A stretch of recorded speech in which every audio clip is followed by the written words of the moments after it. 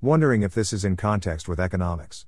But no, it's just the title with deep meaning which I have understood. Many times we want more than we deserve and some get nothing or even less than need.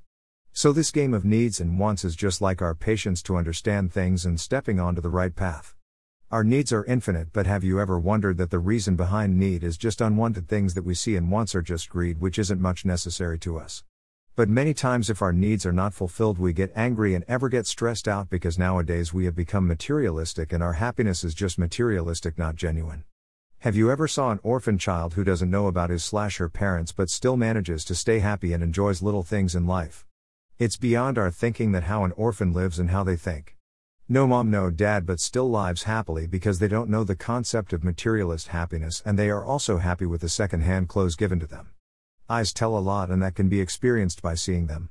It's just precious that how special they are that they don't even know, and there's a lot of things which can be learned from them, but still they feel unwanted from the society and hide from the crowded world. There are many lessons which parents can give to their child to make them understand what simplicity is.